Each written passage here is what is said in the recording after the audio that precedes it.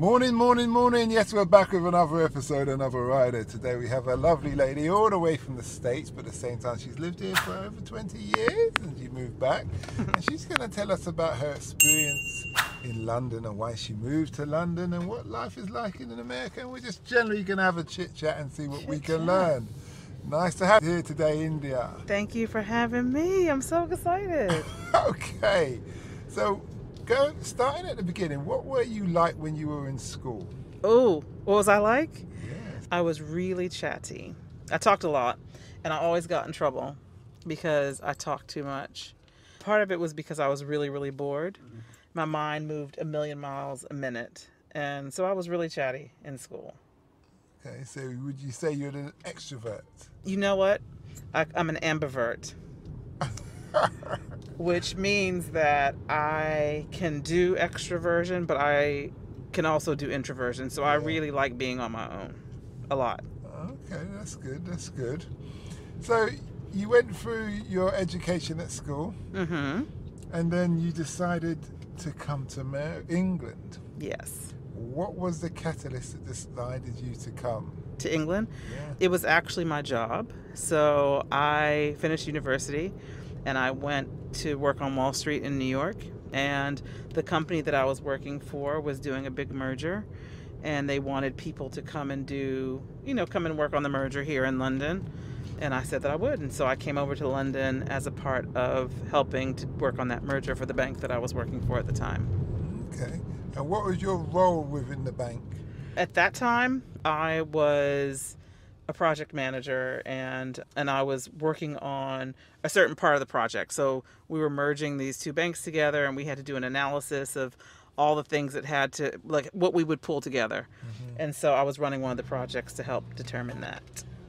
What did your family say when you said you're going to move over to here? They were like, okay, bye. No, they were fine. And partially because as a kid, my dad was a diplomat, and so we traveled a lot around the world. Okay. From the time I was probably, I would say 8 or 9 maybe. And so mostly in Asia though, and so they weren't really that moved by me leaving the country because it'd been something that we'd done a lot of, so they weren't surprised. And actually, I made my career choice based upon working for companies where I would have that opportunity because I wanted to be able to travel around. Okay, that makes sense. Makes sense. Yeah. What was the biggest culture shock? Coming to London? Yes. And had you been to London before? I had been to London before, and I'd been here a few times for work, so I'd come here a couple of times already. The biggest culture shock, I would say, that's a really hard one. It was such a long time ago, and I feel something about my soul is British in a lot of ways because I spent my whole adult life here, really.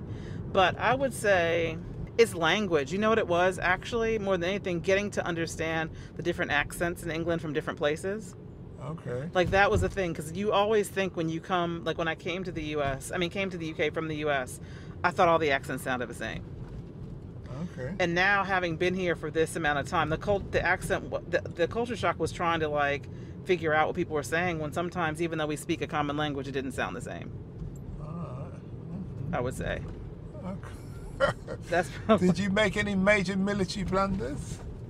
Okay, I probably shouldn't be saying this out loud, but yes, but not in terms of language, in terms of when I first started to drive, because it's on the other side of the road, isn't it, from where I'm from.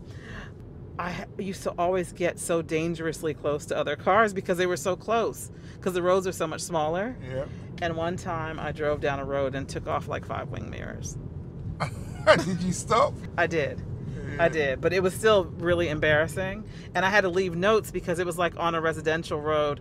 And actually, it's not far. It was like in Chelsea, and it's like one of those skinny kind of roads. Yeah. And I had to leave notes on everybody's, because people weren't out there. And it was like nighttime. So, yeah, that was really bad. Yeah, all the Chelsea tractors, as we call them. Yeah, right. Just taking off the windows. taking off the wing mirrors. I wasn't in a Chelsea tractor. I was in like a little, at the time. Do you remember that? It was called it was a Renault. It was a McGann. Remember the McGann? Renault McGann. That was what I had. Okay. Back then. Okay. And you've got much more comfortable with our roads now. Oh yeah, now I'm good. You understand that our roads were built for horse and cart. Exactly.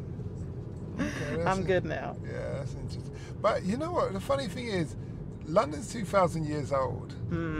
But obviously, not all the buildings are that old. There's not very little remnants that is that old. We had the Great Fire of London and various other things. But New York was built around the same time. Because you have similar buildings, from what I understand. New York is later. Is it? We have Victorian, Elizabethan buildings, which are the main ones in Georgia. I mean, for us, we were later, right? We came later. And so, I mean, the U.S. is really young. I mean, the U.S. is only 400 years old, really, in its current iteration. So 400 years is not very long. And so our buildings, and you know, the first settlers were from here. We're from the UK. So a lot of the architecture looks really similar to things that you'll see here. And like, for example, I always say DC, which is my home city, looks a lot like London because there are height restrictions on the buildings. So you don't have tall buildings. Like, you know, here we have Canary Wharf. There's like, you know, tall buildings out there. And there are some in the city now.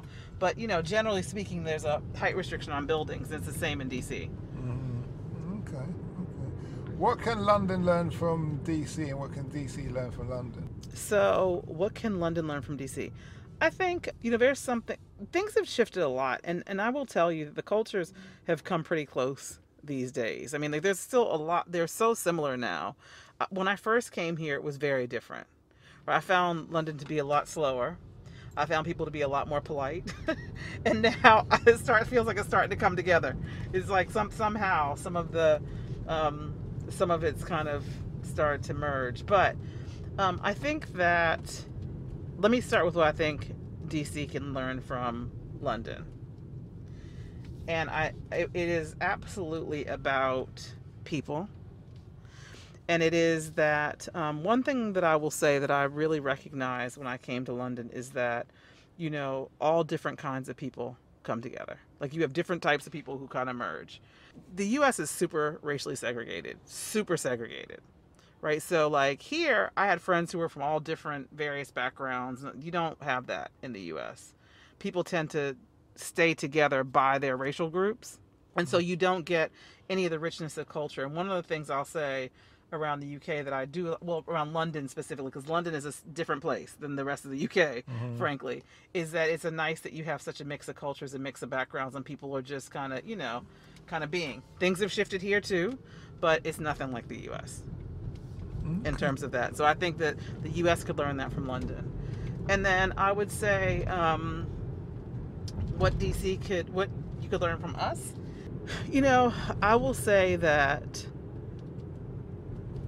people believe in the U.S. particularly, and in D.C., but I say more broadly in the U.S., that anything's possible. Like, there's nothing that is impossible. And that the only barriers you put on yourself are your own. And that is something that people tend to actually believe. So, like, you know, I've heard a lot of people here that will say things like, well, you know, I couldn't do that, or I wouldn't do that, or I wouldn't be able to do that. And that's a very different mindset than a lot of Americans have, just culturally. So I think that's the thing, that really the only limitations you have are the ones you put on yourself. Okay. You've had an interesting life experience. You've been traveling, you've worked here, and obviously you're back in America now. Yeah. What have you learned over the whole experience that you wish you knew when you had started? Oh, you have some great questions. I would say, what would I say? Just that I wish I would have taken a little bit more time to smell the roses and slow down. For the 25 years I was in the investment banking space, you know, I ran for 25 years. And I sprinted for 25 years instead of realizing it was a marathon, and that I should have taken a little bit more time. And so I think that I missed a lot of things in hindsight when I think about the kind of, you know, I went to some wonderful places, and I didn't just live in the UK. I lived in Japan and came back. I went to Frankfurt and came back. So, you know, I went to some great places, but I wish I would have taken a little bit more time to smell the flowers. Okay. What was life in Japan like? It is my absolute favorite place in the world. And I probably would have stayed there if it weren't so far away. It was too far, and it was so opposite time zones from everybody else that I cared about, that it made it really hard. But it is such a sleeper destination. And I went there again for work, and it's just an amazing place. Food, fashion, talk about architecture and beautiful buildings. Mm-hmm. It's just a really, really wonderful place. And the people are so kind. They seem, if you don't know Japan and if you don't know Japanese people, they seem quite standoffish, particularly if they don't know you. And a part of that is because they're really concerned about offense. Like offense is a really big thing to them. So offending people is huge in their culture. And so if they can't speak English really well, or if they're not sure what to say or do, they don't do anything. But once you kind of crack that, they are like the most wonderful, warm people in the world. Mm-hmm. Did you go to any, you talk about smelling the roses, did you go to any sumo fights, anything like that? No, I did a lot of traveling though. Like I traveled around Japan a lot. I went to Hiroshima, which was really something to see. Mm-hmm. Like so it's still left as it is, desolate? Well, not the whole city, but they have a part of a city where they left it as it was, so people would never forget. And it is deep, deep. It's really something. As an American, how did that make you feel? Really sad. You feel super sad when you go into the museum. They have a museum there too. It's just, well, actually, I didn't feel badly because I did it. I just felt badly because I think for humankind, that kind of destruction and that kind of pain and that kind of needless and senseless death, is unnecessary. I understand. I hear you. Mm-hmm. So you loved it. How long did you live in Japan for? Just under 3 years. Okay, so you really, and all the time you were traveling with your kids and... There was that, so that was pre my youngest ones. Okay. That was pre my youngest ones. And how many children you have? I have 3. Oh, you have 3. Okay. Mm-hmm. That's nice. Any grandchildren? No. I'm too young for that. No. That's what I'm saying anyway. I got grandchildren. Okay. Okay. Well, mm-hmm. You look too young for that too. Well, thank you. I don't know what too young is, but thanks. I take it as a compliment. My oldest son is 26. If somebody was coming to live in England, mm-hmm. what would be your advice to them as an American? Oh, wow. I think that my advice would likely be that it's just an amazingly vibrant city, and that, it's funny because somebody literally just told me that her daughter is going to move here and asked me for my advice on what I would tell her. And I think that it's don't bring any of the inhibitions that you have, or don't bring any of the assumptions that you have that might be from wherever you hail with you, and that you come with an open mind and explore it in all of its glory and all of its history. That's what I would say. Mm-hmm. Just don't come with any assumptions. Okay. And walk a lot. I walked a lot when I lived here.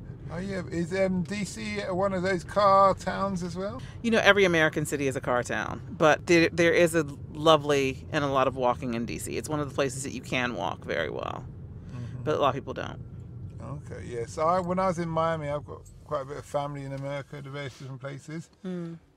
I wanted to get to the beach, and I walked into this shop, and I said to the man, "There's a beach far from here." Mm.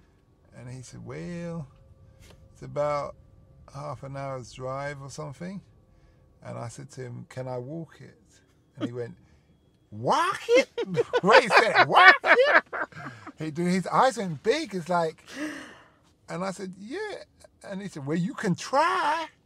So I bought a bottle of water, and I said, "Actually, give me a big one and a small one." And I just started walking. And I don't know if he watched me, but I just walked and walked and walked. And then the sun started to come up.